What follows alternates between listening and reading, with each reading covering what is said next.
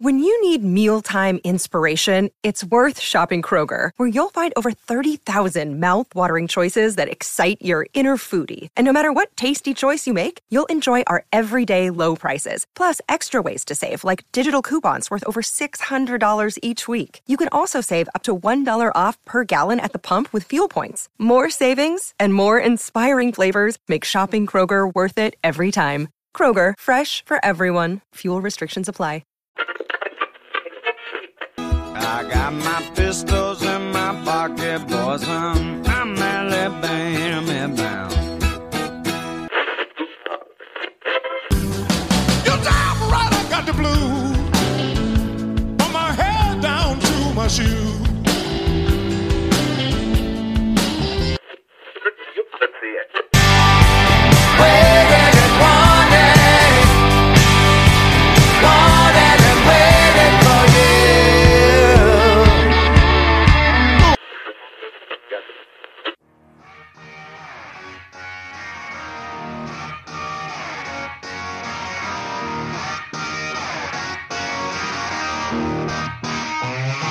Welcome to the All Things Blues and Southern Rock podcast, a southern storm of bold, liberating rock, shot through with blues, soul, and gospel. And now, your hosts for the show, Brian Jones and Jason Johannes. Welcome to another episode of the All Things Blues and Southern Rock podcast on Pantheon Podcast, where you can go to find your favorite genre of music podcast. With me always is Jason. What's going on? What is up? Hey, I'm actually here this time. And Brian, let me just compliment you. You did a great job covering for me on the last episode when I was a last minute unavailable to record. So good work. Yeah, I tried. I tried to come up with the scenarios why you wouldn't be here. So you tricked me, by the way, because you said with me always is Jason. And I said, I don't think I'm on. What's going on? Yeah, Jason. It was, and we had just talked to Tony, so that I kind of had to spin that, Yeah, you had to tie it back in there. Yeah, I think that's good. I like the continuity, but doing fine, man. Doing fine. You've got some big news. I see you've been showing me that you're moving to a new place. Yeah, we are moving to a bigger place, and for the first time ever, like most guys would have like a man cave, which is cool. I'm going to have a music room. As you should. Music room within the basement, and I want to try and do like, that room will be like the podcast studio, music room, guitars are in there, basses in there, everything. But the rest of the basement, I want to try and do a rock and roll history sort of thing where, and I want to get like nice, photos inside cases or whatever, nice frames, whatever, and start like with the blues, then go into the 50s with, Bill Haley in the comments or whoever, Buddy Holly, and through the 60s, 70s, really kind of a classy motif, and maybe go to comb the thrift stores and find like some vintage radio or something, or an older record player just as like decorations. Yeah, that's a great idea. I love it. Yeah, absolutely do that. Yeah, that's. I think that I'm going to aim for that goal. So you saw one of our favorite bands again this week. Yeah, and it actually ties to the guest this episode. But LA Guns, they came to the Cincinnati area. My friend Brian and I, actually drums in the band with me, went down and saw them, dude. And like I tell you, you saw LA Guns not too long ago. Yeah. They're having a lot of fun on stage, and it carries over to the crowd. They sound good.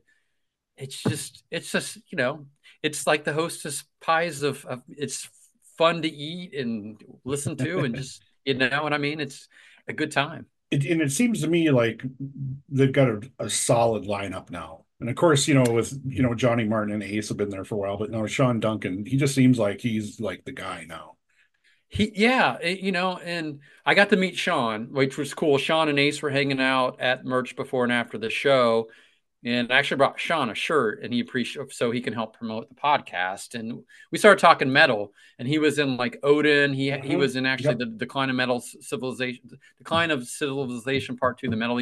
Really cool. So like he's got to come on our podcast when he gets a break to talk to us. I think we're going to just collect LA Guns drummers, right? We have Adam Hamilton. Yeah, there you go. Like we're just going to collect drummers from LA Guns. There you go. But just Cool dude, really cool, easy to get along with. He would do great talking to us. What I want to say about them, other than they play great and they're having fun, is Ace and Sean sat there for like an hour and a half before the show, and I don't know how long after the show because we left and interacted with the fans, took pictures, signed stuff. They didn't have to do that. They Right. just did it, Yeah. Yeah, no, that was awesome. I got to talk to Ace for a little bit too when they were here when he was selling his merch. So yeah, no, absolutely. That's just such a great sign of artists that'll take all the time in the world to talk to people that are into them and their music. Yeah, I mean, just great dudes and a great band, and it's so nice to see a band that became prominent when you and I were younger. I don't I think they're better than they have ever been at any point in their time in history, at least the playing. I think so. And once again, what's so interesting about them, they're kind of, I guess, somewhat of a legacy band. They've got some songs that would, I guess, almost be considered classic rock at this point, but then they're a new band as well. Then that's Yeah. very unique. I think it's really, really, really unique. Yeah, I'm for sure. They're coming back. They're coming to Columbus in March with KK Downing's Priest. KK's Priest, yeah, okay, KK's Priest. So I think I'm gonna go to that just to see LA Guns. I don't know about sure, KK's Priest, right, but say hi to our new friends and just yeah, you stand there for an hour and 20 minutes, hour and a half, an hour with your smile on your face, and it's a good time, start to finish. yeah. And so anyway, that ties into our guest, our returning guest. Absolutely. So we have Adam Hamilton coming back on. You guys, listen to him over the summer. He drums on the studio stuff for LA Guns. He helps produce and write their music and works with a whole slew of other guests. And Brian, you and I, this is one of those guys that we just had a good conversation with, had some time. He was available, and we're like, let's just talk about whatever. Yeah, and it's like we've talked about that before, having like, you know, episodes every so often that there's nothing really to push or promote or no topic. It's just checking in with whoever it might be. Yeah, it's fun. We end up because of me, sorry everybody, but we started talking about new wave music and how I've been listening to that. And Adam wasn't, we talked new wave stuff, and it was a lot of fun. Yeah, it was cool. It was very cool. So you guys kick back and relax and listen to our conversation with Adam Hamilton.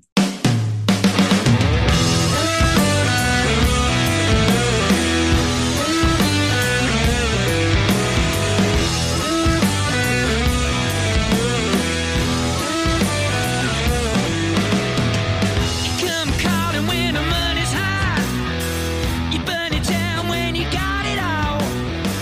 Sting on you like the moonshine. Bad blood, it never washes off. Oh. We're here at the guest segment of the podcast. Jason, I hand it over to you to introduce the guests. And we are happy to have back one of our new friends we had on last year. The guy is involved in so many different cool projects. That's why we wanted to get him back on to see what's going on. And Brian, let me give you credit. I don't think you meant to do this, but when you sent us the Zoom invite, you called it Checking In with Adam Hamilton, and it kind of rhymes. So I'm going to go with it. So today we're checking in with Adam Hamilton. How you doing, man? Good, man. How are you guys doing? We're good. We're good. Brian, Thank did you mean to do that? Because it just rolls I off the didn't. tongue. No, I just always try to like maybe be kind of clever, and I guess I pulled it off this time. You hear Adam, that? we're gonna have a regular episode with you called that. Yeah, man. I'm into it. I'm in. So, what is going on with you? How are your holidays? How was the New Year? Oh, it was good. We were all sick. We all got some kind of bug that was going around, so it forced us Perfect. to just lay on the couch and chill. And my little girl is like, go, go, go, go, go all the time, all the time. And my wife and I are like, let me lay here and just rest. And it just doesn't happen. So we were forced into submission. She had to watch Netflix all day long, and we were just like, this is the best. So yeah, it was a beautiful, quiet, mellow one. How about you? Brian, I'll let you go. Good, good. My wife and I just went over to her mom and stepdad's and had a meal and hung out. Awesome. We Pretty- were pretty mellow. busy. So both my kids are in college. Luckily, they both go to Ohio State, so they're in the same state. They're not that far away. They were home, and then we were just busy, guys. Like I had some friends in from out of state, and one of them stayed with me for a night, and then we went back to our hometown south of Dayton, kind of between Dayton and Cincinnati for a day. Get people. We had parties. We had birthday parties. I was exhausted from the holidays. I bet. It's just too much. I like to sit and like have some downtime. Yeah, doing nothing is my favorite thing. You'll never ever hear me say I'm bored. I'm just like, to do nothing is like heaven, just to chill. Well, for you, Adam, how old's your daughter? She's 13, So 13 what did, in 2 weeks. okay. Yeah. So what is your daughter? What do you guys like to watch on Netflix together at that age? I make her watch the Lemmy doc and stuff like that she hates, but every once in a while we'll watch a Taylor Swift concert and stuff that she likes. It's tough to find common ground, I will say. You don't throw on one of those like Adam Sandler movies or stuff that he's throwing on there that's sort of family friendly. That's actually a good suggestion. We watch tons of Christmas stuff together, but then again, she's so sick of watching like the musical Scrooge and Emmett Otter's Jug Band Christmas from when Oh I was yeah, a kid. Disney stuff. Hell yeah. Oh, and then you watch Home Alone and all that stuff.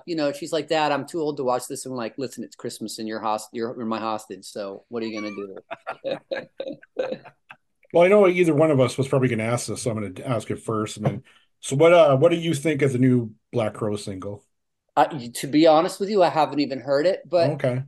man, I don't know. Those guys bum me out, to be quite honest with you. Mm-hmm. Hmm. I and I have my favorite Black Crowes album is actually one of Black Crowes fans' least album. Lions is my favorite.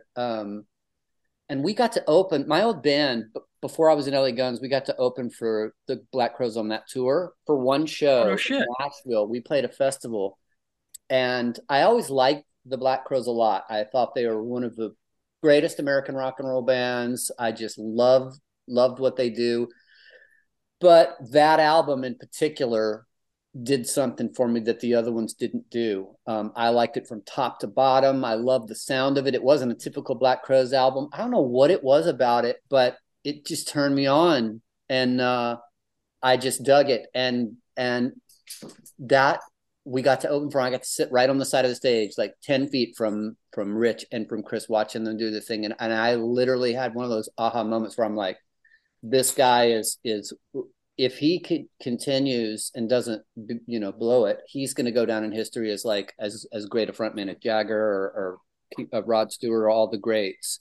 He's just they're just amazing. But I hate how they've destroyed the band, and run off all the magic and the Mark Cords and the Steve Gormans. I read Steve Gorman's book, and I don't know. I just couldn't believe. If anything, if any part of that is true, how he handled that Jimmy Page situation. My God, he needs a smack in the head. What a! I don't even know what it is. What's wrong with those guys? But my buddy Muddy, who got me the gig with I'll throw Muddy under the bus. Muddy told me lots of stories about playing with Chris, and he just says, man, he's just. Some people are just all wrapped up in themselves, and I don't know. It is what it is, and that's what bums me out. Is the older I get and the longer I stick around and see. Hey, you guys, knock it off. Sorry, my dogs are playing really loud. We are pet friendly. If you don't hear a dog bark or a cat run across the computer, Adam, it sounds like a pit bull fight over there, but they're just labs that love to wrestle up. But it just bums me out how these bands, what they end up becoming, and the way the egos and their selfishness ruin things and the greed ruins things. And I try not to be a pessimist, but I'm my wife's like, you're turning into an old curmudgeon the older you get. And I try not to, man, but it just bums me out, So in a roundabout way, I haven't heard it yet. I got to listen to it. It's probably great, It's all right. When they call it the Black Crowes, and it's like, it's the Brothers Robinson. Call it that. Yeah. But I get it. It's all about money, and you're going to get more money, and they feel like, well, it's their marketing the name. We can call it what we want, and I get all that, but it's all bullshit, and I don't know. I'm a curmudgeon about it all. The studio drummer, I say, it sounds like a metronome with no human feel. It's the same with the timekeeping metronome with no Rolling feel. Stones album. It's like, man, it sounds like you Pro Tools then gridded the drums. It doesn't have that Charlie Watts feel. It doesn't even sound like Keith Richards played on it. I don't know, man. I'm glad that those guys are continuing making music, because I would never disparage anyone because of age to not do it.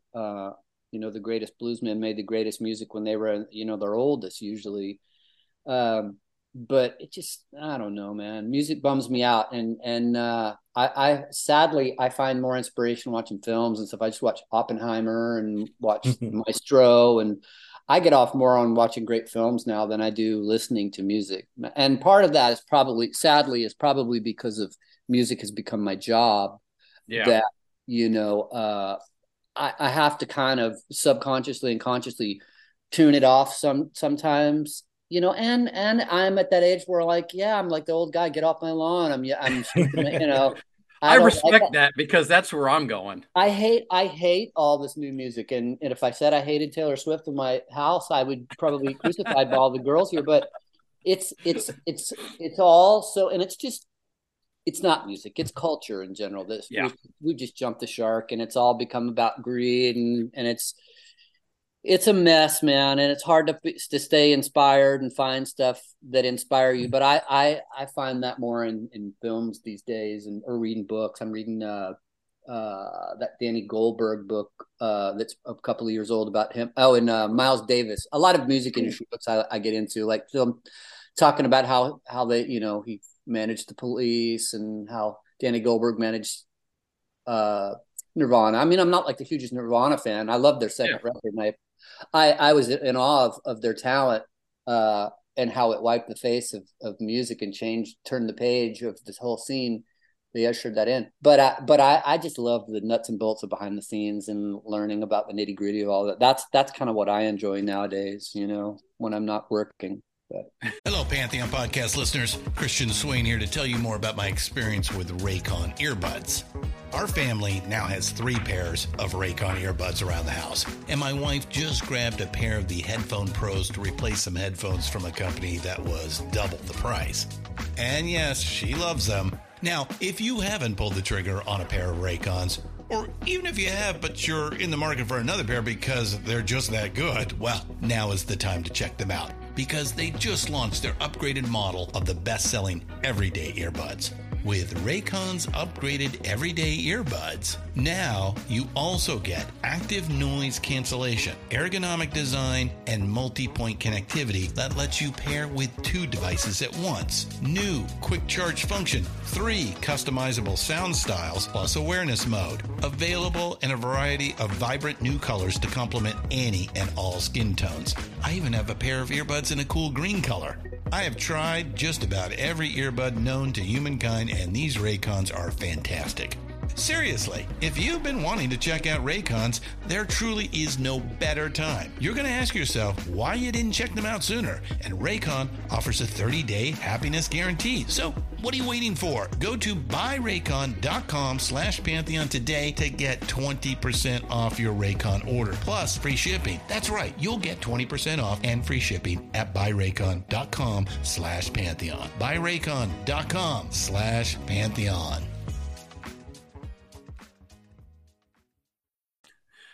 I'm reading Belinda Carlisle's autobiography right now. I'm a big Go-Go's and Belinda Carlisle. Oh, yeah. The Go-Go's are the best. Yeah, it's a very, very interesting book. She and the Go-Go's lived a pretty hard life. You've seen the documentary, right? Yeah. Mm-hmm. Oh, yeah. Mm-hmm. That's one of the best docs out there. So good. And those girls are real sweet too, man. I met Kathy, and we did this thing where we were in this music panel together, and she was a sweetheart, and I chatted with Jane online a few times, and they're just awesome gals. Kathy's band, the Bluebonnets, which is like this rock blues act, is amazing. Phenomenal. Amazing. So they all have so much talent, man. They're rad. I saw them last summer 22, the Rock and Roll Hall of Fame in Cleveland with Jane Lee Hooker opening for them. Oh, amazing. Amazing, man. Super good. I had no idea Kathy was that good at guitar. And I guess she was primarily a guitarist. Yeah. Got the job with the Go-Go's to play bass because they needed somebody to replace the bass. And then when Jane Wiedlin left, she went and played guitar again. Yep, absolutely. Went back to her playing the Strat. That's absolutely right. And just killer. But I'm with you, Adam. I really do enjoy reading some books. And right now I'm really stuck on music-related books, like the one I have backing up right now. This one's called Mad World. It's all about the new wave, 80s new wave music and like the influence on the scene too. And I've kind of gotten into 80s new wave music at my age, almost 50, not really when it was in the prime in the 80s. Oh, that's cool, man. That was one of my favorite scenes in music because I was just old enough to where the MTV came on and the Buggles were on and Gary Newman. I actually remember Gary Newman Cars, the video for that before MTV. They would show it on that Night Flight show when I was a kid. And they showed the same 12 videos over and over again, all during a year. But yeah, it's still to this day.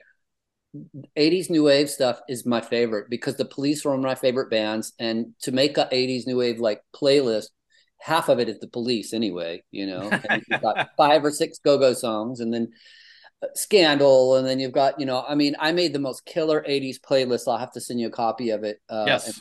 My iMusic the other day, the Tubes, and I'll send you a copy of it. But it's so good. I mean, it's just like 3.5 hours of the best and some real good underground stuff. And yeah, man, that's the best. That's the best. And I wasn't sure how that kind of music was going to age with time, but it is shown to be timeless. And unlike some of the other 80s music that came later in the decade that did not quite age so well, which is interesting to think about. But I think it all has to do with the quality of the song and the sincerity of the artist that makes it. Whereas a lot of some of the 80s stuff, it was people just kind of like, and the fault of the labels chasing every band that was great, that had success, to then sign the 3rd and 4th string versions of those bands, you know, that didn't really sound quite as sincere, and production got kind of weird and not really timeless sounding. But man, that first wave of new wave is just, oh man, that post-punk new wave stuff is just, it's becoming my favorite again. And it's interesting that you're discovering it too now later in life. It just goes to show you how timeless it is. Brian, did you ever like any of the new wave stuff? Because, you know, you and I are about the same age. Depends on what you call new wave. I mean, that's a very broad category, isn't it, Adam? Yeah, man. Like what I consider new wave. Let's see. Let me go down my little list right here. Like Duran Thompson Twins were considered. I mean, Jay Giles Band, Freeze Frame, and Centerfold. That was new wave to me because it came out right then. Scandal, the Tubes, the Cars, the Motels. I mean, even Tom Petty and the Heartbreakers. They were considered new wave, even though they weren't new wave. When they first came out, with Elvis Costello and the Go-Go's and Gary Newman and the Police. Let's see who else in here.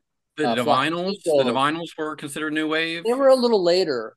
I don't think they really were in that you know, My Sharona and Adam and the Ants and Missing Persons and Romeo Void, the Plimsoll. Oh, there you go. Yeah. Berlin, Billy Idol. That you know, the Thompson Twins. That's kind of what I kind of consider. That's what I kind of consider new wave. Did I lose you guys? I can't see. Oh, there you are. That's kind of what I consider. But there was that time, like right before the glam metal thing took off in LA, before, you know, the rest of the country was aware of it, where I always remember like the Yamaha DX7 was like the popular keyboard at the time. Oh yeah. So I mean, just stuff like, you know, Tears for Fears. Yeah. You know, I can remember all those songs, you know, just might pop in my head for no reason. But I mean, that's what, at that time, the only, you know, musical, you know, source was FM radio. So that's what's playing. So, you know. Yeah. Yeah. The only reason I knew it was because when we had cable, we got MTV, and they were just shuffling it to you, you know, every other video, you know, they had that's where I got exposed to all that. But yeah, most of the songs in town, the station that I grew up listening to, they weren't playing that. They were playing the Eagles and Leonard Skinner and stuff like that. You know, classic rock radio, I guess. Classic rock radio in the 70s, and 80s.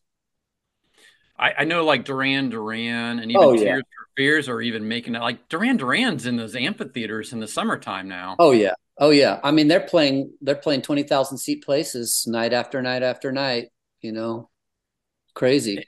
And does that go back, Adam, to what some of the stuff you're saying, though, is like, if you have good songs, they're kind of timeless and they're always going to have popularity. Absolutely. I mean, all the Wrecking Crew documentary where Carol. That's a great one. Great one. Oh, yeah, man. A must see.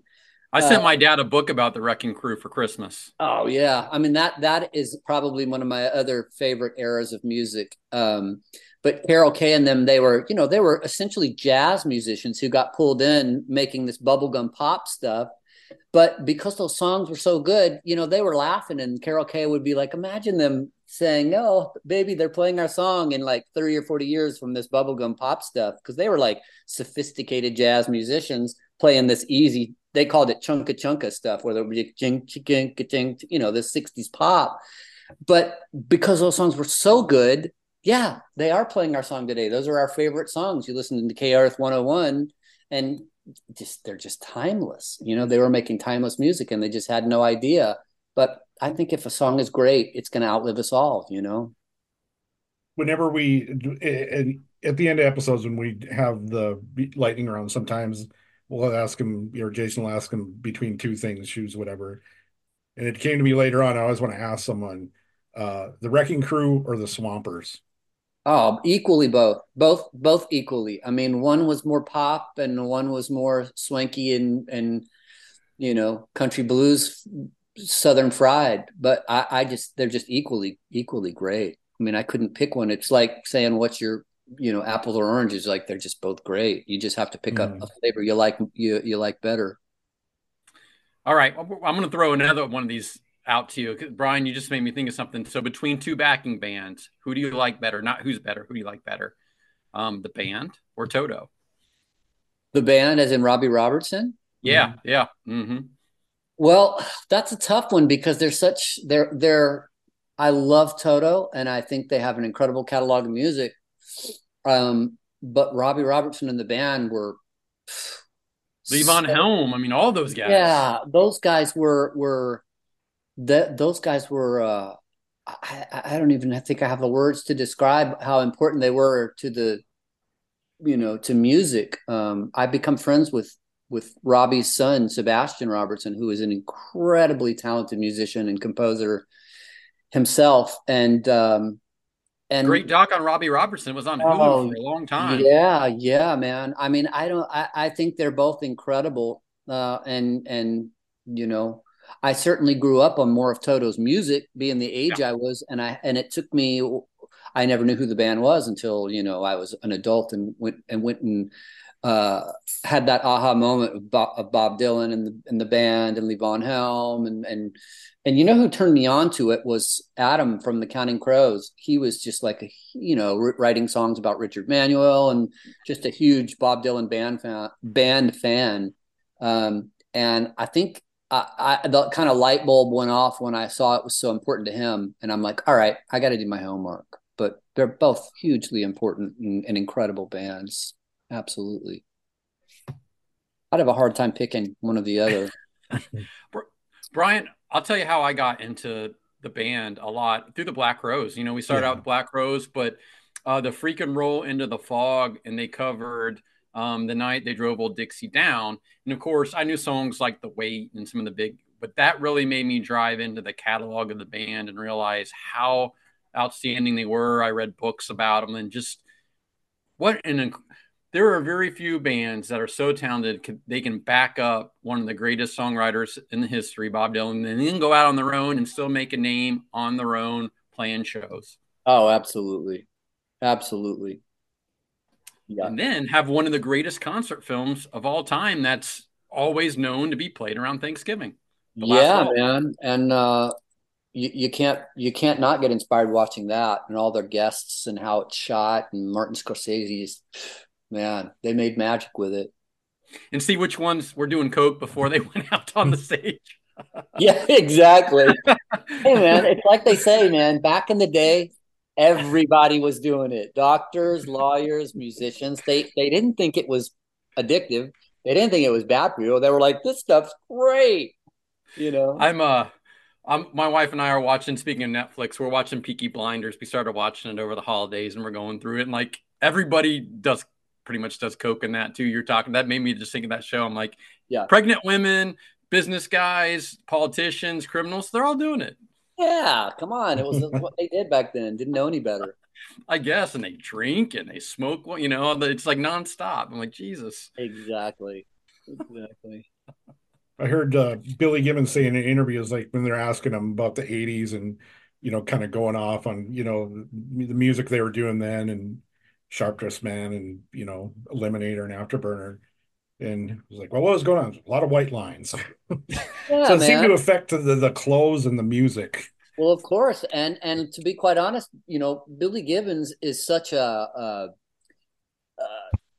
open guy to different music. He was literally getting inspired by a lot of that 80s new wave music and synth driven bands. That's why there's synthesizers on Legs and stuff like that on that album, because they literally were listening to Depeche Mode going, hey man, that's cool. I like how they're doing that synthesizer going digga digga digga digga digga. It's driving the song along. Let's put that in ZZ Top. Who would ever think to do that? Somebody that's open enough to go, wow, okay, I don't have to just be a blues man stomping on the floor, and that I can be open to other things and be inspired by things that I wouldn't think I would normally be inspired by. That's pretty cool. I thought that was one of the that was definitely an aha moment for me too, to go, oh, interesting, very interesting. Adam, going back to new wave stuff, you just helped. Did you produce or did you do the engineering of a new wave legend band that had their first record out in forever? Yeah, me and Dale wrote that. And one of the songs we co-wrote with her guitar player. But yeah, it was going to be a few new original songs and some covers, kind of like was about all we thought we could pull off.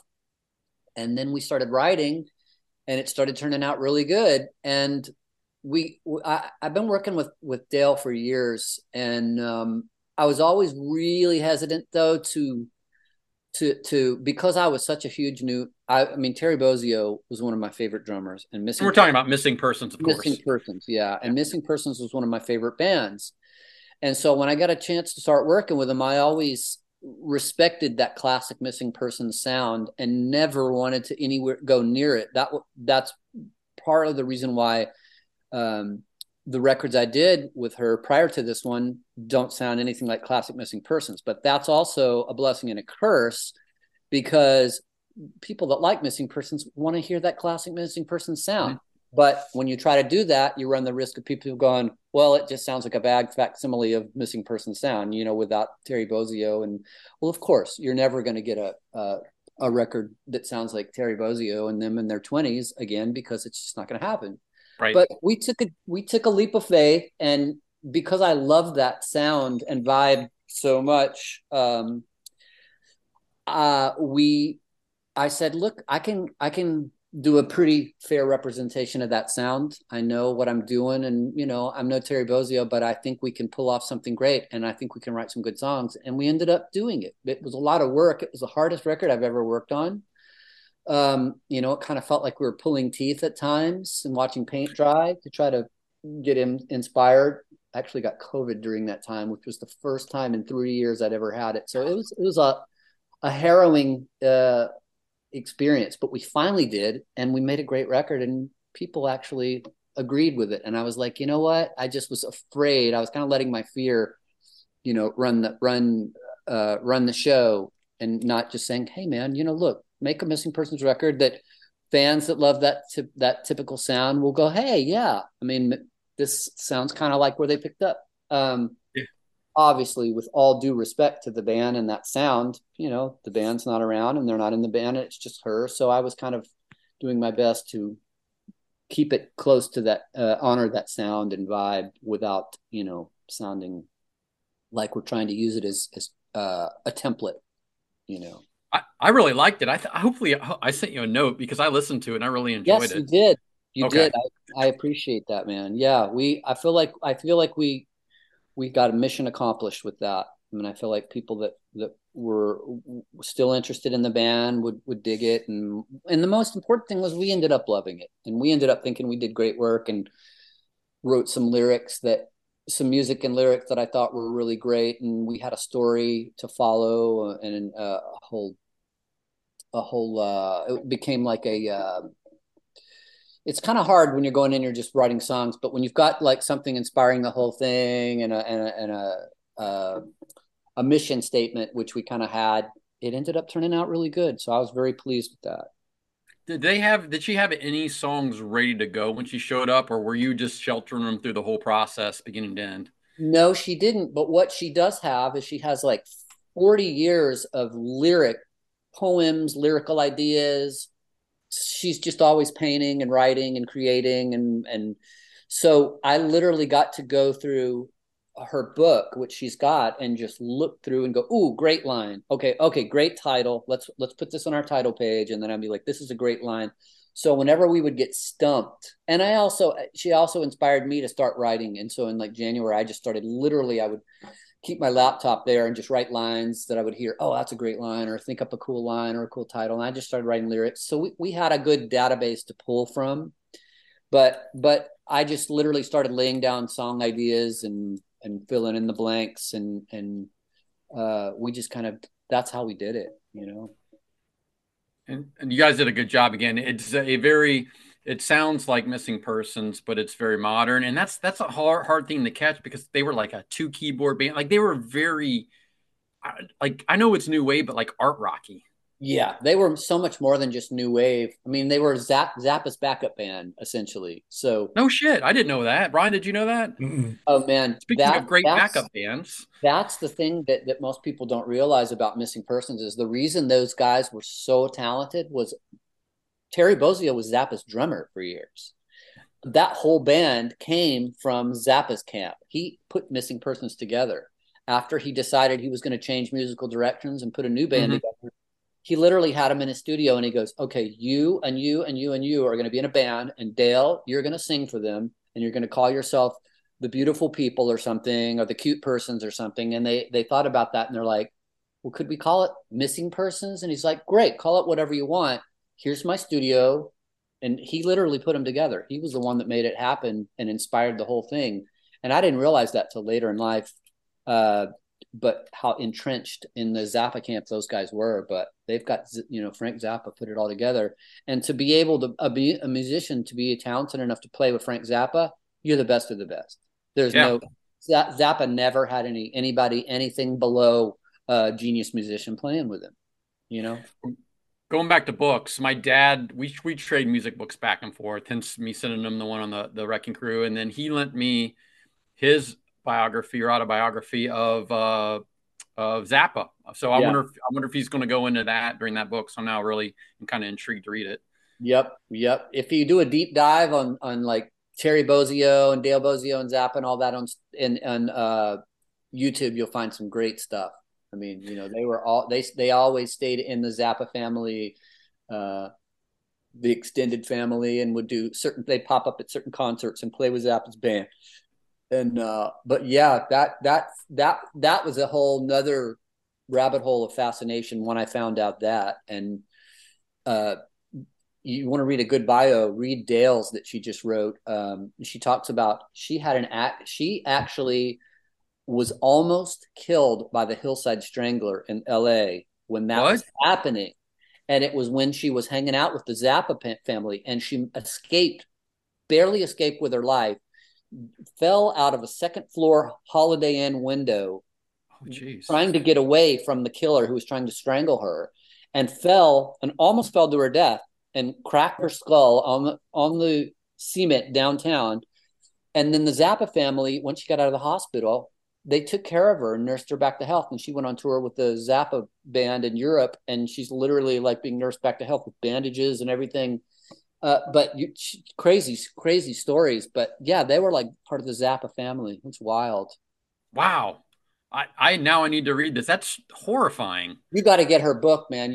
She has a life and she's got the memory of an elephant. She can remember dates, times, places, concerts, things that happened even after that traumatic, horrible event. But her book is absolutely fascinating. It's incredible, man. The stories that you can't even make up. Well, you just made me put my glasses on so I could see my phone to punch this thing in to see if I can find it. It's incredible.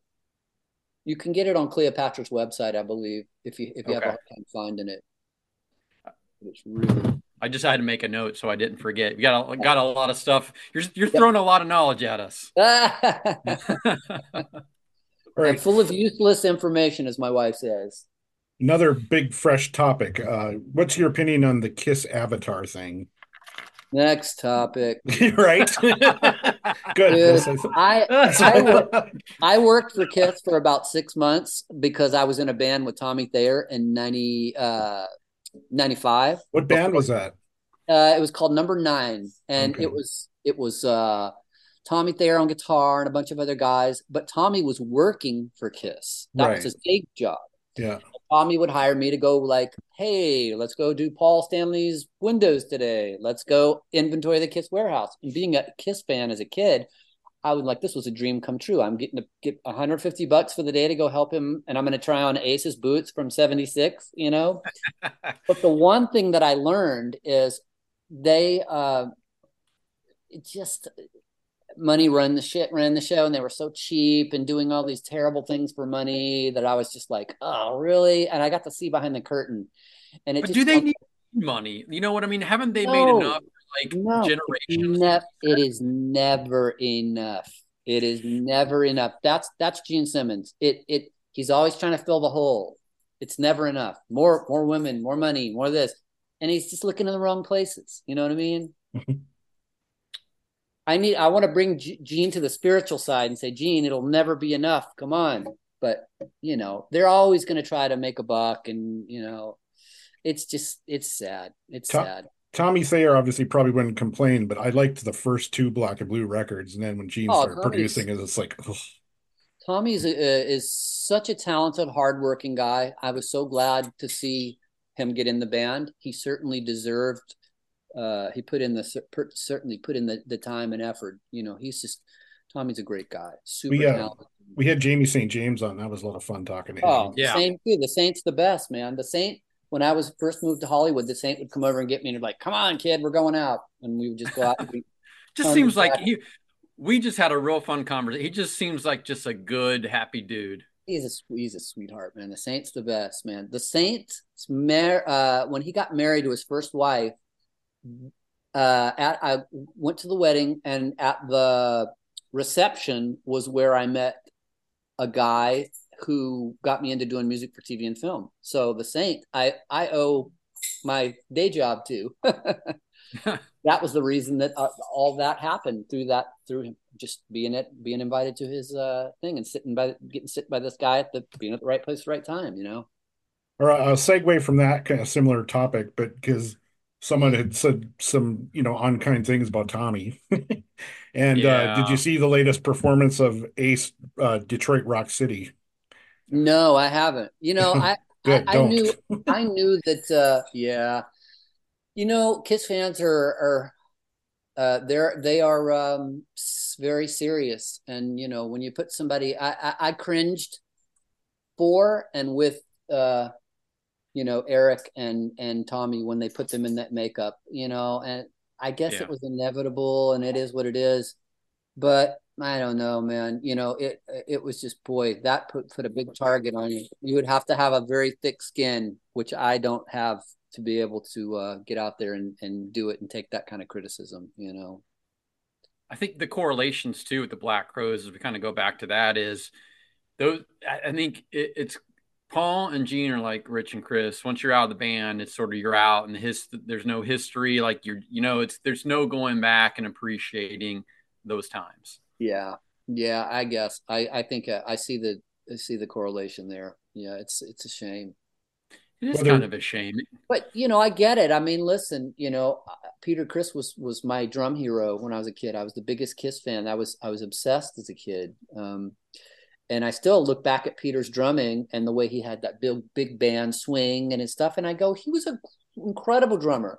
The guy's not able to do it now, and neither is Ace. And so why would I want those guys out there mucking up the show? Yeah. Either someone, his Ace's tech handed him the wrong guitar or he didn't notice. It's just like painfully out of tune. Looked like he was playing the wrong key, and then his other guitar player came over and showed him where his fingers were on the neck. That. Yeah, I saw that. Yeah, man, that's just a mess. It's just like my buddy Craig Bradford I used to be in a band with. He's like, it's like watching a a ball player that's just past his prime and he's just still playing and he's just so Yeah. sad to watch. And you're just like, oh man, I get it. You don't want to give it up. I mean, what else are you going to do? But it's just sad. It's sad for us to watch, Yeah. And I was on the Aerosmith Crows tour. No, we're going back to the Crows a lot. Brian, you started. I blame you. I did. Aerosmith was the first real concert I saw as a kid in '87 with Guns N' Roses opening for it. Amazing. And I loved Aerosmith. And when they did this, they started that farewell tour or whatever. I'm like, I don't know if my last memories of Aerosmith want to be this version. I know some of the players are still playing really well, but like, I don't think I want that to be the last thing I think about when I think about Aerosmith. I hear you. I completely hear you.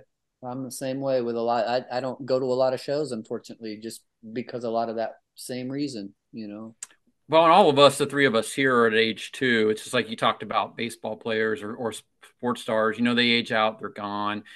Bands you can play a little longer, you can act a little longer, but we're at the point too where the people are dying off or they quote unquote lose their fastball from their singing or playing. Oh, that's a gorgeous dog. Thank you. What's her name? This is Tiffany. She's a 2-year-old. Oh my gosh, beautiful dog. Look at that. Thank you. She's like, let's go play. Let's go do it. Licking at you in the face. We can interview her. She loves her dad. It's obvious. Go play.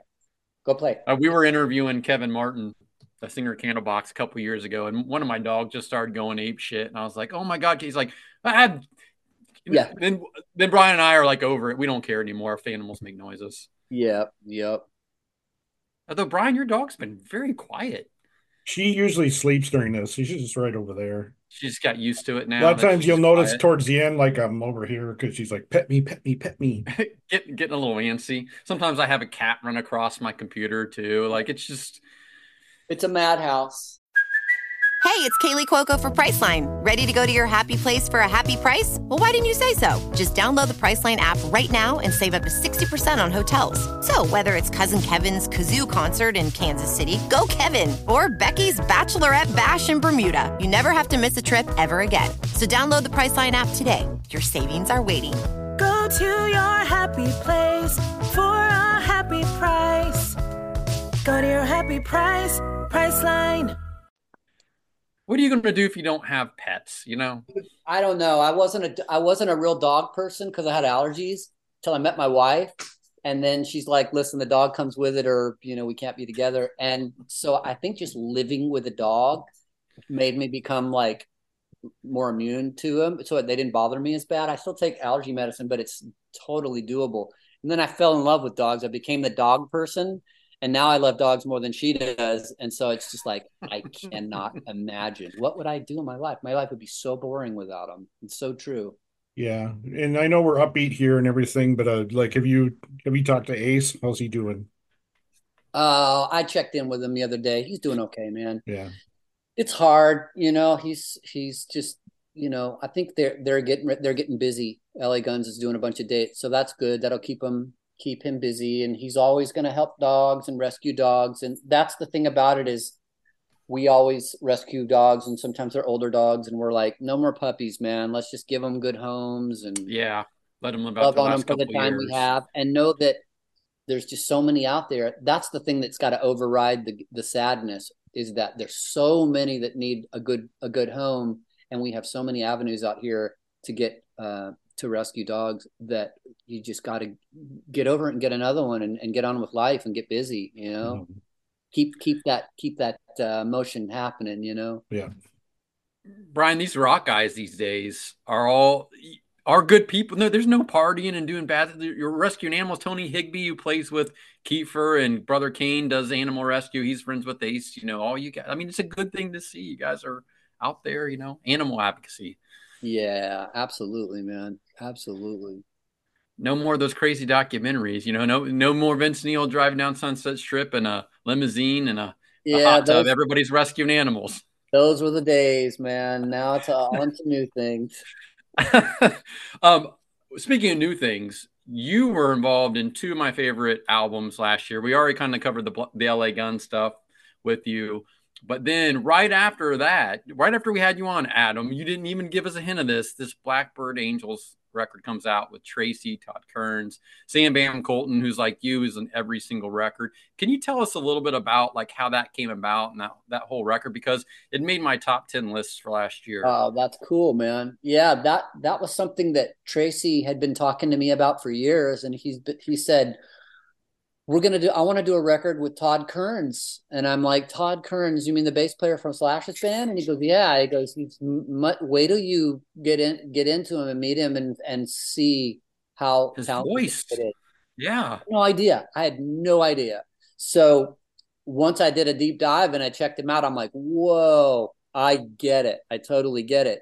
And Todd didn't even play bass on the record. Tracy ended up playing on the record, and I played drums, and I didn't even have to mix it. So it was easy. And it was really interesting, though, because we were going to do an LA Guns record, and we started, or Blackbird Angels record. But then once we started writing songs and recording for that, all of a sudden the pipe came down the pipeline that they wanted us to do another LA Guns record. So Tracy actually took a lot of those songs we were working on and shifted them over and said, we'll just use these for this and have Phil sing on them, and kind of plugged them into that whole. That's why that album sounds so different than the rest. I don't know if people would say it sounds that much different, but to me, it sounds a lot different than the one before, because that's what happened. And so it was an interesting record to make. It was very confusing and convoluted because I had all these songs with working titles. And finally I got to the point where I said, we've got to like come up with working titles, because I have to be able to keep up with this stuff, because there's usually so much going on and stuff. And so we kind of came up with a better system. But I was like going, wait a minute, where is this session? Wait, is this for the Todd Kearns or is this for LA Guns? And it was just it was a real headache for me. And thank God I didn't have to mix it, because it would have been even more of a headache. I just got to give them the file. You just played on it. No studio stuff. But I field all I'm the home base, even if I'm not going to mix it. Tracy does his parts, Todd does, they all send them to me. So I field it all, and I have to keep it all together and keep up with it and keep it in order. And usually do rough mixes for everybody to hear, for like progress mixes and stuff like that. But I was just blown away. I had no idea. It was one of those things that just turned into something really great. And I wish we had the chance to play out, but it just really is it practical? There's just no way to do it without money. And there's just not a big enough audience, even though the people that did love it. It is what it is, It's really a super group, because again, you have Sam Colton, who plays in Faster Pussycat and a bunch of other things. You've got you, who you're involved in a million different things, including LA Guns. You've got Tracy, who must be sitting down on the toilet and just songs are coming out now, because with LA Guns, with this, the record with Jack Russell just came out. He's still doing stuff with Michael Sweet. Like, I mean, what is going on with that guy? Yeah, he just always says yes, and that'll keep you busy, man. He says yes to everything. I literally was mixing a record right before Christmas, with a Christmas rock record, and the label goes, are you working with Tracy? And I'm like, yeah, I've got him on text right now. And they're like, see if he wants to play a couple of solos on this. And I would just literally go, I got another project for you, and I'm sending you a mix. And 2 hours later, he sends me solos back for him. So he just always says, yeah. I mean, that's what he loves to do. So he's going to say yes to everything, He just seems to be having, I don't want to say career renaissance, but just a lot of fun and very inspired. Yep. He's just having fun playing on anything and everything. And I mean, we just played on this guy, this actor named Nathan Brown is getting into music and did something, and it almost sounds like totally 1980s pop. And Tracy played this clean guitar parts that almost sound like Echo and the Bunnymen stuff. And I'm like, I've never heard him do anything like that before. But he's just great. He loves the challenge, and he loves putting on a different hat. And he's like me. We just love different types of music and appreciate different things. And it's fun to do a session and try to sound like something else for a day, Will there be any Blackbird Angel show or shows or No, no? there's just no way. There's just no way. I mean, it's hard enough for LA Guns to go out and take a band out and get the kind of guarantees you need and pay for all the expenses and make it worthwhile money wise, you Mhm. know. And then you talk about, something that's not, you're not able to get close to those guarantees, and it's just not worth it, you Yeah. know. Even for just like a one-off or something at I the mean, it would whiskey take or so much time, energy yeah. away from everything everybody's doing Right. and money to put it together, Yeah.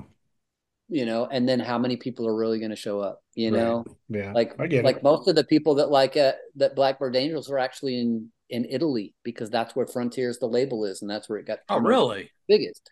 Yeah, so like we have these kids that do a Blackbird Angels site on Instagram, a fan site, and just a bunch of Italian kids, So unless you're going to go over there and do a show for them, I don't know. I just don't think it's, and getting Sam away from everything he's doing would be Right. like good luck. He's the busiest Well, all kid in you the- guys are busy. I mean, Adam, you've got a million projects if you're not playing, you're engineering or producing. Sam's in 15 bands, Tracy's in 15 bands. Todd's got, he's got the Miles Slash with Miles Kennedy. And so I think he's got another band, or he does a solo band or something. Yeah. Yeah, man. Everybody's very busy. So it's kind of hard to drop everything or put it on the calendar and say, okay, I'm not going to do all this. It's got to make sense in every way, And I started listening yesterday. Brian, you check it out, the Jack Russell, Tracy Guns record. It sounds pretty good what I've heard so far, but I have not had a chance to deep dive it yet. Yeah, I've only heard the songs that Tracy produces, and so I don't know. But yeah, man, just staying busy.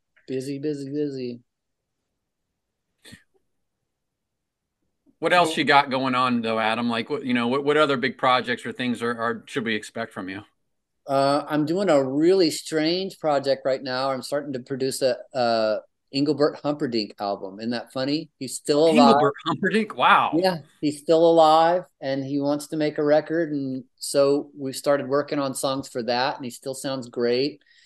So I'm working on love songs for Engelbert right now, and I just did a bunch of music for TV and film, and I just did composed music for a trailer for a new a music movie about Brian Epstein and his days of discovering the managing the Beatles. So I did the music for that. Cool. And just staying busy, man. That's the thing, you never know what it's going to be. I did music for a TV show called I Crime with what's her name? I can't think of that journalist's name, that lady. I'm drawing a complete blank. Anyway, it aired last season. We got another season added now, so we're doing our second season of that, and that's one of those half-hour reality shows about crimes that are all filmed on iPhones and stuff, and how they're being solved because everybody's got a camera and stuff. Interesting. I'm not familiar with that. I'm going to have to look into what that is. Yeah, it's called I Crime with what is her name? I'm sorry. Probably use Google here. Yeah, I'm a bad promo guy. What is her name? I'm also Come on, promote your own work. I'm an old dude who can't think of anything anymore. What is it called? I Crime. Let's Google it. Elizabeth Vargas. Thank you. Yes. So that's me doing all that and writing the theme for it. And we got a second season for that, which is great. So hopefully we'll get another season next fall for that. And yeah, man, I just get strange calls every day about doing different stuff. And I do the same thing. Is I just try to say yes to as everything that I can. I'm not so much, I'm more about that stuff these days than I am sitting in a room with a band and producing an album. Those days were fun, but I just can, I don't know. My lane's just kind of narrowed down a little bit. And now it's more about that kind of stuff, which I did because I'm lazy and I can work less and A good And paycheck. Work less with a good yeah, paycheck. as opposed to going in the studio for 8 hours a day with a band, and that's the young man's game. That's not my gig anymore. I don't have the patience, and I don't You've smoke. got 2 dogs, a daughter. I mean, come on. Yeah, dude. I'm an old lazy curmudgeon now. I'm just like, how little can I work? Tell me. Um, and that's the good thing about that's the greatest blessing about doing music for TV and film is that through ASCAP, they track royalties and it keeps airing on TV. And I did a song for The Bourne Identity back in 2002, and it's still airing and will always air on TV and movie channels. And so all these other movies and TV shows that go into syndication and keep airing, and they air around the world. So thank God for that. Because other than that, I'd have to get a real job, and then I really would be miserable. So, do you get like bands and artists sending you stuff that you just can never get to, or well, taking out your production, or every once in a while I'll have something that I'll get an email or something from somebody, less and less as time goes on now, but it just takes so much time and energy to work on songs with bands and young artists and stuff like that. That's a tough gig, man. You have to give so much of yourself. You have to be a cheerleader and a psychologist and a songwriter and a song doctor and a producer and an engineer, and possibly, you feel like you ran a marathon after every session. That sadly but gladly, I'm kind of enjoying working by myself these days more than anything. I get a lot of satisfaction from that, from going, okay.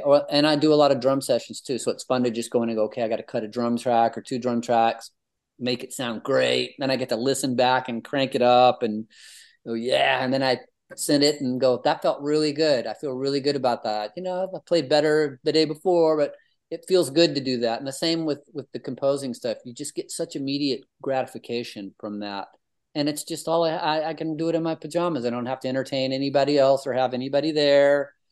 And every once in a while, I'll have a session with somebody really fun and interesting. But I'm kind of trying to be as picky and choosy as I can about those things. And I'm a solo guy these days, and it feels nice to be able to have a career to do that, and not have to rely on other people that much. When you do these TV and film gigs, do people leave you to kind of come up with stuff on your own? Do they give you an idea? How does that work? Well, I always thought that when I got the chance to do that, it was going to be like, hey, we want you to do this and do your magic, and you just watch the TV and you just start writing. And then as I started getting into it, I started to realize that even people like Danny Elfman and Trent Reznor, who are the best of the best, they all have meetings with the creatives, and the creatives who making the movie always temp music in. They always use temporary music. And they always say, I have a good idea of what we're looking for. We want this to sound really dark and really minimal and really spooky, or I want it to sound like a Western, and I want it to sound old school and ragtime piano. So the good news is they make your job a lot easier by having temporary music. That said, a lot of these times when they temp music in, they become so married to that they're like, you're like, okay, well, just use your temporary music because you like that so much and you're so attached to it. So it can be an interesting dynamic trying to figure that out and trying to do something that they fall in love with even more than what they've temped in. So it can be tricky, but the good news is usually you've got a pretty good roadmap to follow. And they'll say, this is what we have. We were using this song. We obviously couldn't get clearance from, Neil Diamond to use it, but we want something that gives us that feeling. And so it's challenging, but it's less challenging when you have, they having a good idea. And it also helps when you have people who know something about music or enough about, are then willing to trust you enough to let you, do your thing and them not micromanage you or needle you for every little thing. And I've experienced all of the above from a friend of mine is a VP over at the trailer company and had me do music for that Brian Epstein, and I literally turned in the queue, and they're like, "Great, it's amazing. How did you do it so quick? You're amazing." And I'm just like, "God bless you, thank you. You just made my job so easy," you know. And that's the night. That's when it goes nice and well. Not even a mix tweak, you know. Just like, here's the rough mix, and they just loved it. It was just like all this, everything came together, and it was great. And then again, you might do something, and they're like, "Can you take the horns down 2BD, and could you replace the tubas with the trumpet?" And I get it, you know, everybody has their own artistic vision and everything, but I, you know, like I say, I'm lazy. If you can make my job easier, I'm going to love you a lot more. I like that. Yeah, it's like I got a 12-year-old. I'm literally, she wants me to go swimming. How can we wrap this up? Yeah, right. You right. know, being a dad, you know how it is. Well, when you work so much of our lives, like all of us have, like you're, I don't know, like you just don't want to do 10, like you want to work the least amount with the most effective Yeah, stuff. man, we have lives now. You know, when I did music, I had music and it was my obsession. You know, I didn't have a family, didn't have you know, my girlfriend can wait. I would work 2 days straight on something. You know, in your 20s, you're crazy. Now it's like, man, I love my wife and my family and my kid and my dogs. I want to go swimming, hang out. I want to go to the beach. You know, that's and sleep is nice. Yes, yeah. We have a full life now, so yeah, exactly. I used to not care about sleep when I was younger. Now I like to get sleep. Man, not me. I would sleep for like 13, 14 hours straight. But although that was probably passing out and coming to. Well, that was your, you know, different lifestyle. Yeah, but we won't get into that. But yeah, man, gotta get some rest. Very important. Very important, especially when you have kids and dogs. Mm-hmm. No doubt. Well, Brian, should we do some lightning stuff with Adam before we send him on his way? Yeah, let's do it. All right. You want some stupid questions, Adam? I don't think we had a chance to do this with you last time you were on because we had a very short window because you had some projects you were working on. Yeah, let's do it. All right. Stupid questions. Okay. Junk food. What's your go-to junk food? Oh my God. What do you got? Anything. Snickers. You're a candy guy, not chips, or both? Dude, Krispy Kreme donuts. I am a junk food sweet tooth fanatic.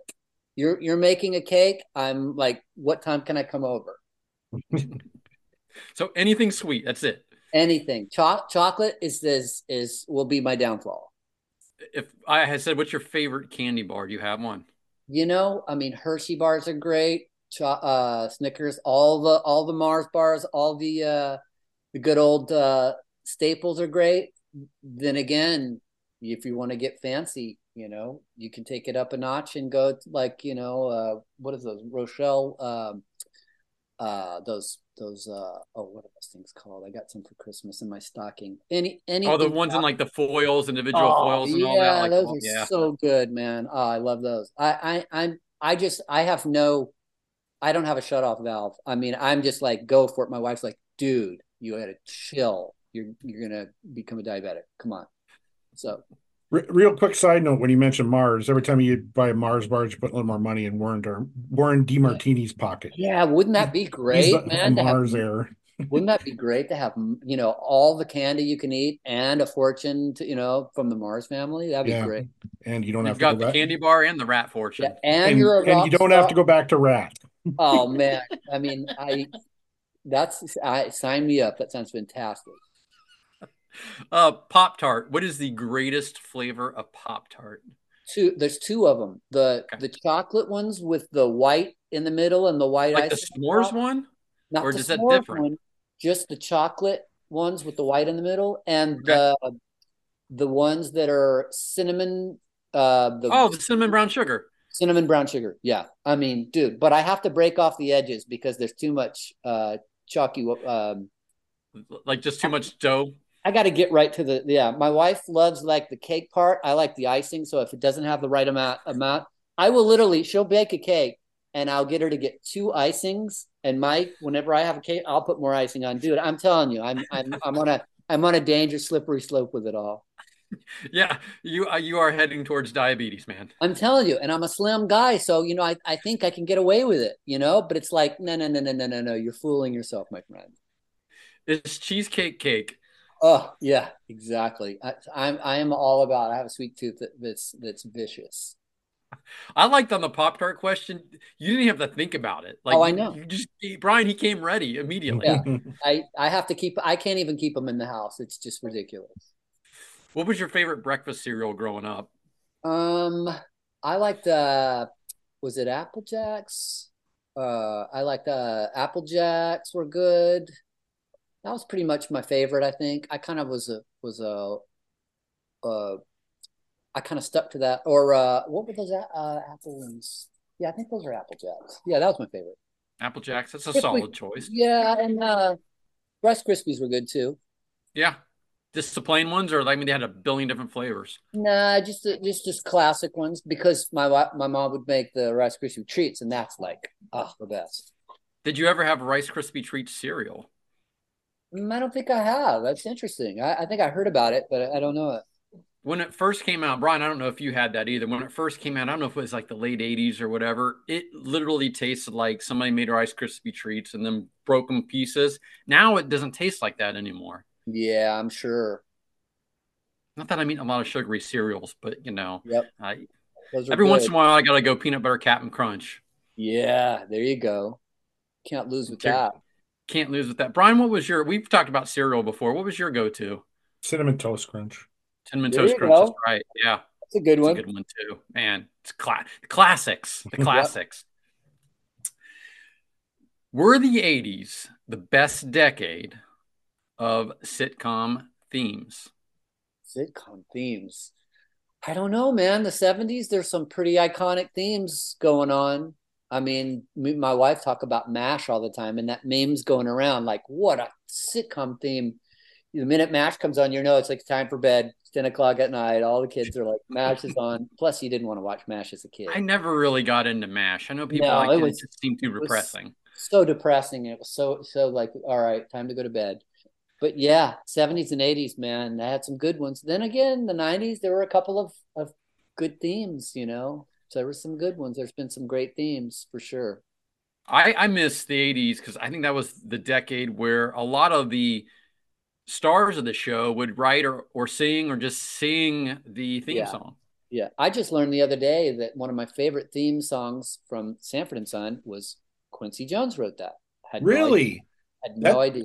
That's the best theme song of a TV Come show on. ever. That and One of Simon the- and Simon, as one far of as the our genre greatest- that we talk about. Man, one of the greatest pieces of music ever written. Quincy Jones is, man, he's my hero these days. That's what I want to be like. Just huge movies, music, albums, doing everything, and just so talented, man. I didn't even know that he worked with Frank Sinatra until I became like a huge Sinatra fan years ago. So crazy. Alan Thicke wrote and sang a bunch of theme songs as well. I know. He was incredibly talented as well. I used to see where his son got his music from because his dad was doing all these theme songs. Yep, He absolutely. probably made more money. Well, I don't know about that. He probably made almost the equal amount of money writing those songs as he did acting and a lot of stuff. Yeah, he very well might have. Very well. It's crazy. I miss the 80s. I miss it. Would the 80s the best decade of just pure music, or just how about pop culture? Would you say the 80s have had the biggest impact of pop culture on our generation or the people living now?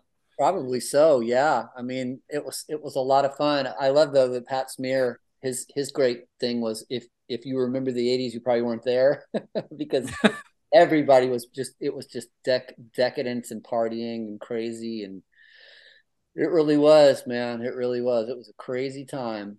I mean, my kids who are 18 and 20 love 80s stuff still. Oh, We're still listening to 80s music, watching 80s movies. It's still a big thing. Yeah, we had a 80s. My kid had a 80s roller skating where we all dressed up in the 80s and skated to 80s music. It's oh my God. Yeah, it's so much fun, man. Roller parties, roller rinks in school. But they don't do that anymore.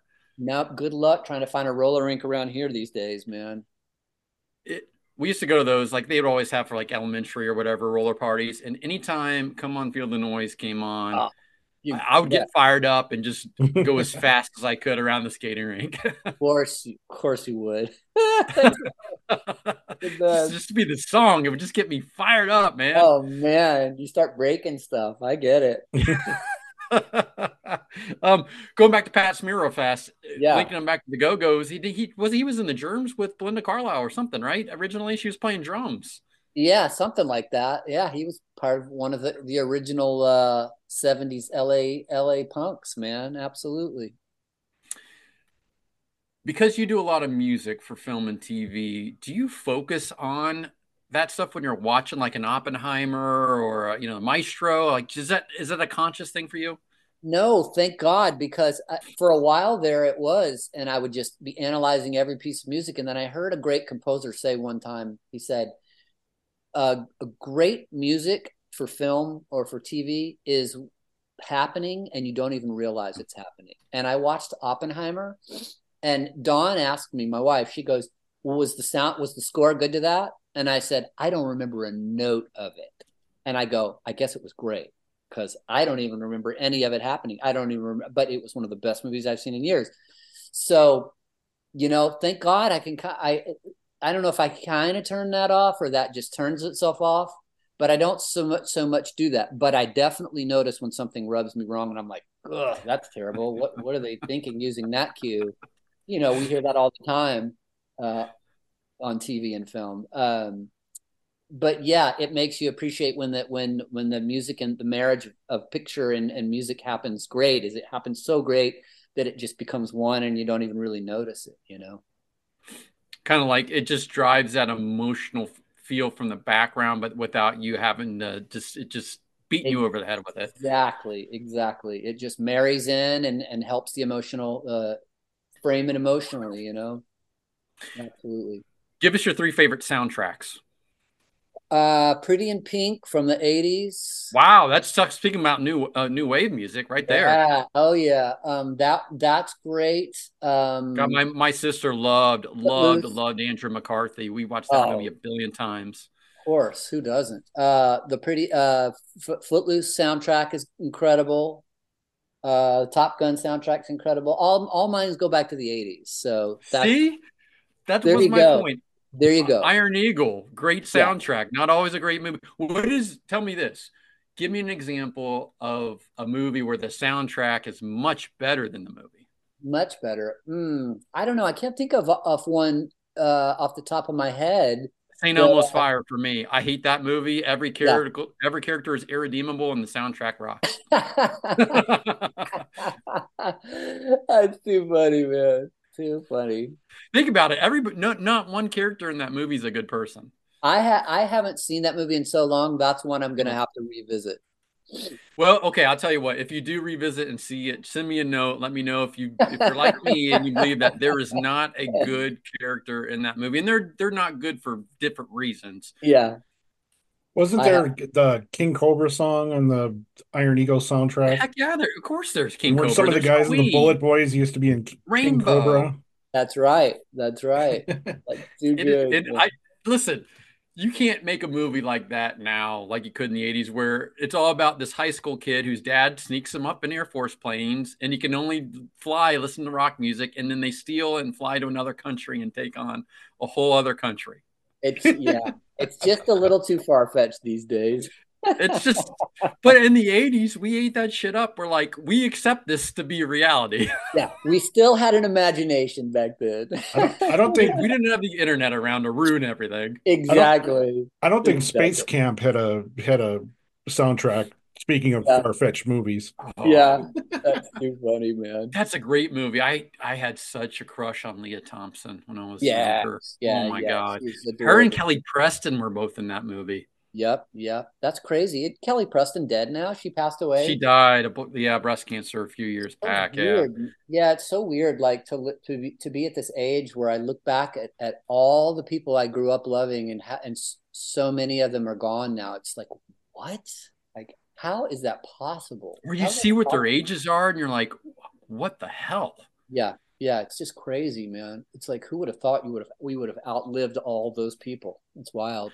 Well, the one thing our parents have never told us is, like, no matter how old you get, your mind, you still kind of stay immature and stuff, but outwardly, like, you're mature. Yeah, exactly. You never lose that kid. Hopefully you don't. No, Kind you of never keeps lose that feeling, kid. kind of feeling young. Yeah, yeah. It's a weird dichotomy where your Yeah. brain is once they thinks you're younger than you're not, but your body is not. And like when you have kids or other responsibilities, you can't go out act like a fool anymore either. Yeah, I know. I guess that's what wisdom is learning how to make those right decisions that think about the big picture now and not just doing what we want to do right when we want to do it and getting into trouble because of it. And speaking of doing what we want to do right where we want to do it, I'm going to leave you with one last question here. If you could work for any director, producer, film series, TV series, your choice, who would you choose? What would you choose? To like do a score for? Yeah, to do the music for. Yep. Oh, that's a good question. I can't even pick one because there's just so many. I mean, I could have years ago, I would have said um, something more like dark and like Nine Inch Nails and stuff like that. But that kind of stuff, that's just not where my head is at these days. I would have to have something. Um, the stuff that I love writing is stuff that makes me feel good and that makes other uplifts other people now. So it would have to be something uplifting and positive. You need like a Nickelodeon show or a Disney show. Oh yeah, I don't know, something fun and What positive. about Muppets? What about like the Muppets are always doing stuff, and Well, you talked about M. Notter's Brown Jug Band. listen, Christmas. man. What's his name? How can you top what he did with Paul Williams, the president of ASCAP, my writer, the publisher, my what's it called, PRO. He wrote all the music for the Emmett Otter movie. And Did he really? I didn't know yeah, that. he did the whole soundtrack. He wrote all those songs for that Emmett Otter Jug Band Christmas, and I'm like, mic drop, game over. How could I ever do anything He never topped that. that good, man? He's one of my favorite songwriters too. I don't know. As far as the Muppets, I don't think you're ever going to top Dr. Teeth and the Electric Mayhem doing Can You No, Picture That? no, I know. So that's probably just in a dream sense, dreaming about something. But Is yeah, Animal a good drummer? Animal a good drummer, man. You know, I don't know about technique, but he brings the energy, and that's all that matters. I mean, River Bottom Nightmare Band. I know I would almost think that Snake, the bass player, has maybe a better player, but man, they were great. Chuck, the keyboard player. I mean, that's one of my favorite songs ever. River Bottom Nightmare Band. I mean, hey, they won the talent show. Sorry to give away the ending, but if you don't know the Muppets from the '80s, It's Dr. Teeth. yeah, if you don't know that, man, you got to go back and you got to get into that. I mean, we watched that so many times over Christmas holidays. My little girl's like, stop playing it. Stop. You got to know. So what I hear when I ask you this question now is if Jim Henson Studios comes up to you, you Yeah. would gladly work with those guys. Oh yeah, I need to do stuff that's fun and uplifting nowadays, and I'm tired of writing dark and mysterious and all that stuff. I need to live in the sunshine these days. Keep it light. That's the stuff that I love writing. When somebody says this needs to be like uplifting and emotional and inspiring, I'm like, dude, that's what I'm all about. Let me at it. That's what I'm feeling. What would it sound like if you and Ace did some music? Because he's a big horror film guy. I mean, it could be fun. The problem is doing stuff now is I just did some dark stuff last year, some stuff for Universal Studios horror. Horror Nights. Yeah, Horror Nights. And it was fun doing like really dark, scary, fun stuff. You definitely got it all out, but it's just such a wide thing. It's like, where do you even start? You really have to. I'd really have to get some direction and say, okay, what are we talking? Let's narrow down what you want us to do. But it sure would be fun. Absolutely. I lied to you. I do have one other question now because he brought up Ace. So Ace got a chance to work on Tiffany's last album, which was a very raw. Like I actually legitimately enjoy that record. Great. Yeah, right. And she covered a Rival Sun song too, and did a good job. She's amazing. Absolutely amazing. if you could work like from a pop artist from the 80s, and I know Yeah. you did, like something like that, there's Debbie Gibson, there's all these people. Yeah. Who would you choose to make a rock record with that was like from an 80s pop perspective? Well, there's only one artist that I really ever didn't get a chance to work with that I wanted to, and that was Stevie Nicks. But I would love, but I got to work with so many of the 80s pop people that I checked off all those boxes, like Terry Nana Berlin. I worked with her, Dale Bozio for Missing Persons, and I got to work with so many of them that I loved. But Stevie Nicks was the one that I never got to work with. That I was like, I would love to write a song with or for Stevie Nicks, or with her. That would preferably be. That's my only bucket list. Brian, my thought was, and Adam, for you, is I thought Taylor Dayne could do a killer rock song. She had that voice. She's amazing. Oh, she was amazing. Totally amazing. How she wasn't bigger, I don't know, because she was a better singer than Madonna a lot. I mean, of course, she didn't have the presence or personality, but that voice. Yeah, she was amazing. So soulful and powerful. Absolutely. All right, we've kept you long enough. We know you want to get about your day and have, rest and not have these dudes from a Southern Rock and Blues podcast harass you too long. But where do our listeners go to find more about what's going on with you and your projects? Oh, man. I used to update my website. I don't really anymore. I'm so kind of not really that much of a social media guy. I'll post something every once in a while, but I get in trouble for posting stuff because really?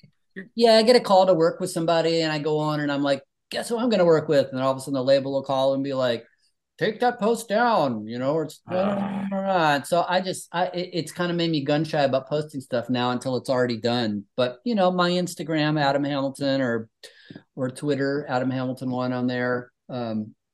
That's where I'd say it's probably the best place to keep up to date. But I don't do a lot of posting. I'm tired of getting in trouble. So they're like, we want our PR people to do a press release. And I'm like, okay, sorry for getting excited, Sorry for helping you guys out a little bit. Yeah, exactly. Yeah, exactly. So why market? Well, Brian, it sounds like one of these avenues now we're going to have is this checking in with Adam Hamilton a couple times a year now. Sounds great to me. Yeah, man. I love it. Sounds good to you. I love chatting with you guys anytime. We get to talk about new wave music, right, Brian? Yep. So thank you so much to the man who wears many hats, too many to put you in one category. So thank you so much, Adam Hamilton, coming and visiting with us again. Always a pleasure. Yeah, it's great to talk with you guys. Have a good rest of the week. Stay warm if you can. Thank you so much for Adam Hamilton for joining us again. That was a great conversation. We kind of get off the beaten path of what we usually talk about, which is kind of nice. Take a break from our usual genre and just talk about whatever. Yeah, and again, I'm going to thank you for kind of, I had a day off. I know Adam only can do stuff during the day, and I thought it would be a fun chance to catch back up with him and just shoot the shit with somebody with really no purpose. Mm-hmm. Yeah, no, that's I've been wanting to do these, like, just talking about whatever. That was be like, maybe we call it checking in with whoever. Just talk about whatever. There's no topic. There's nothing to plug. Just see how you're doing. What's going on, man? That's basically only thing I want to talk to him about was Blackbird Angels, that record, because I really liked it. It was funny. We got into new wave music. You start talking about the Crow. Like, sometimes it's just fun. Just like when you go to meet up with friends and get lunch with them, just to chat about whatever's going on in your lives. Yeah. And he confirmed that Animal's a good drummer. I mean, where else are you going to go to get some real music critiques of the Muppets? Yeah, man. God, he works with some. I know he worked with a lot of people, but it's just crazy, like how many. Well, we got the Shatner stuff last time he was on. Yeah. Remember that? Yeah. And he knows Jamie St. James and Tommy Thayer, and works with these '80s bands. And I love people like Adam, and we've talked to a lot of people like the Greg Martin, like, who work and do stuff with so many people. Like, there are always stories and things to learn. Mm-hmm. I didn't know that Missing Persons was that like Zappa's band for a while. I never knew that. So now I'm gonna have to get on the internet and look this stuff up now. Like, I want to listen to Missing Persons because I'm sure I only know what they had on the radio. Yeah. There's a couple songs, but I'm like, I was serious, like the new wave stuff. All of a sudden, like I was really never into it in the '80s. Like I've caught on like this new kick, and I'm going to be reading this book about new wave music, and like, yeah, it's good, man. It's nice. Anybody listening, I know we do a blues and Southern rock, but Brian and I have a very vast, wide interest in music, and that's everybody should. Yeah. So, well, once again, yeah, it's cool to do these. This has made me think about like everything in 1981 when AC/DC came out with Back in Black and You Shook Me All Night Long was released first, but like before that, everything was pretty poppy and pretty, but then there's that period of time in between that and like 1983 where I just remember, man, my favorite song used to be Come On Eileen by Dexys Midnight Runners. Great song. One of the greatest one-hit wonder songs of all time. Top 5. Yep. And they probably played that at skating parties. I didn't roller skate that much. This was kind of like a return to the 80s almost type of discussion. Yeah, well, it was a free-spirited time. I mean, as far like that was my teenage years in the 80s, and I can't really complain about that. Hey, going back to the Black Crowes real fast before we log off. The new single, I do like the new single, but if somebody like Adam Hamilton, who's a really freaking good drummer, like you listen to those last LA Guns records or this Blackbird, he's got some Bonham to him, like some power and stuff. Yep. I just wonder what somebody like him of his caliber could do with the music. Yeah, I do too. I mean, just last night I sent Joe from the Steepwater Band video of I think it was in Philadelphia, the Crowes doing Jealous Again and Remedy with the Cully Symington, and I hope they keep that guy because he sounds like he's seems got to have a little more swing, a little more human kind of thing to it.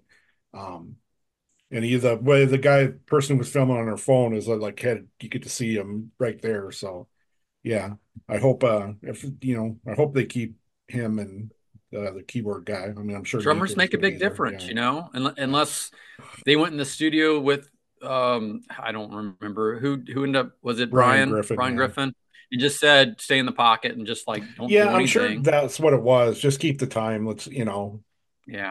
But it is, I like the track. It's got a good hook, but the drumming is noticeably vanilla.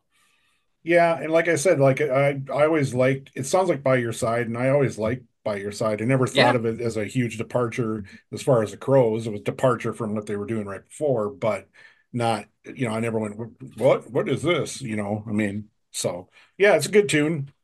Yep. Hey, I went back and listened to By Your Side after our conversation with David, talking about the new Crowes stuff, and I'll tell you, Brian, I'm going to admit this. Go Tell the Congregation why not one of the greatest songs. It's not bad. I don't hate it. I've always liked that song.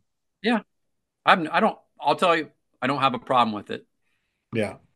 Much better. People like Horsehead a lot off that record. Yeah. I'm not a big Horsehead fan. I think really? Go Tell the Congregation is kind of there. Yeah. Yeah. I can see where like, I don't like Heavy or Diamond Ring.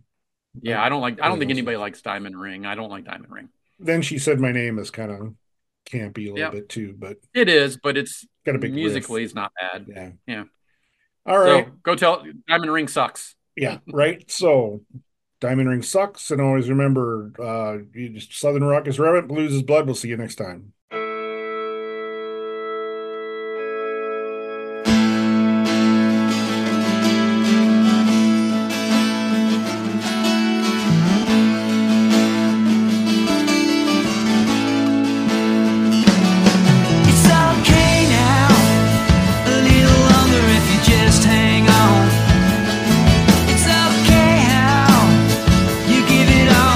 Just can't hold your own. So take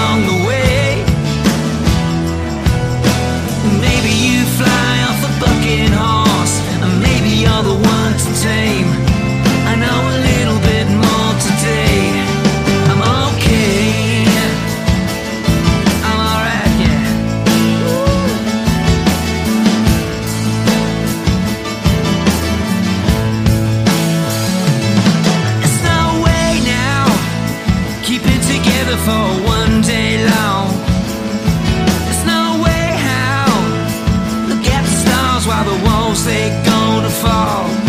But you're gone. You're gone. Maybe I can get along.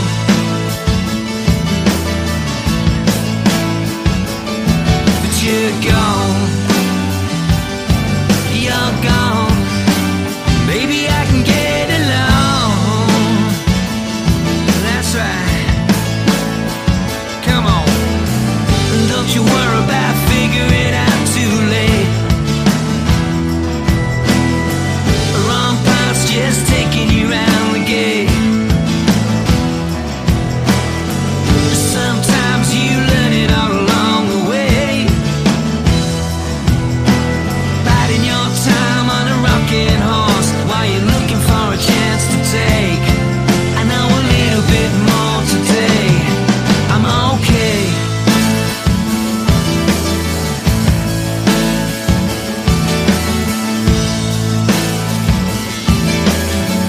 Ain't nobody seen the worst days coming here.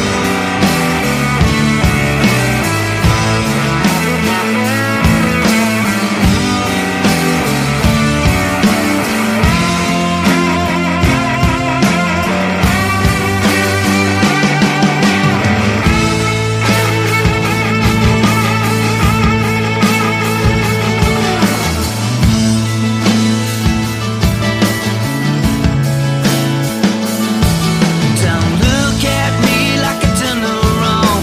Peel away the leaves till the blood has flown. Listen to the wind tell you what you want while you're waiting for a man who can hear your song. And you're gone. You're gone. Maybe I can get along.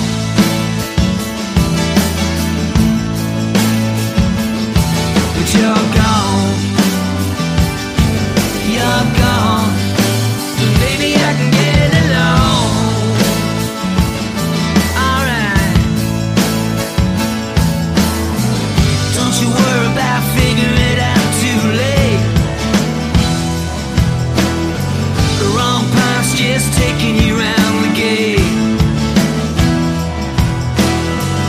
Sometimes you learn it all along the way.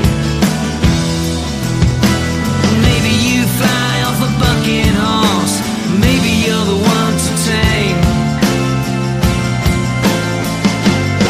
I know a little bit more today.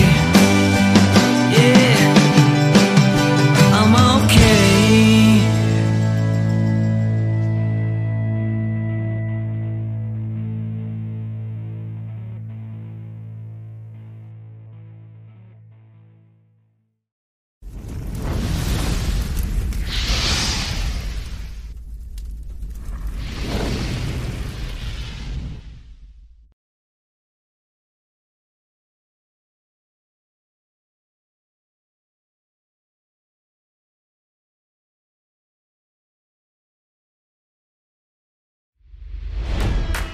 It's NFL draft season, and that means it's time to start thinking about fantasy football.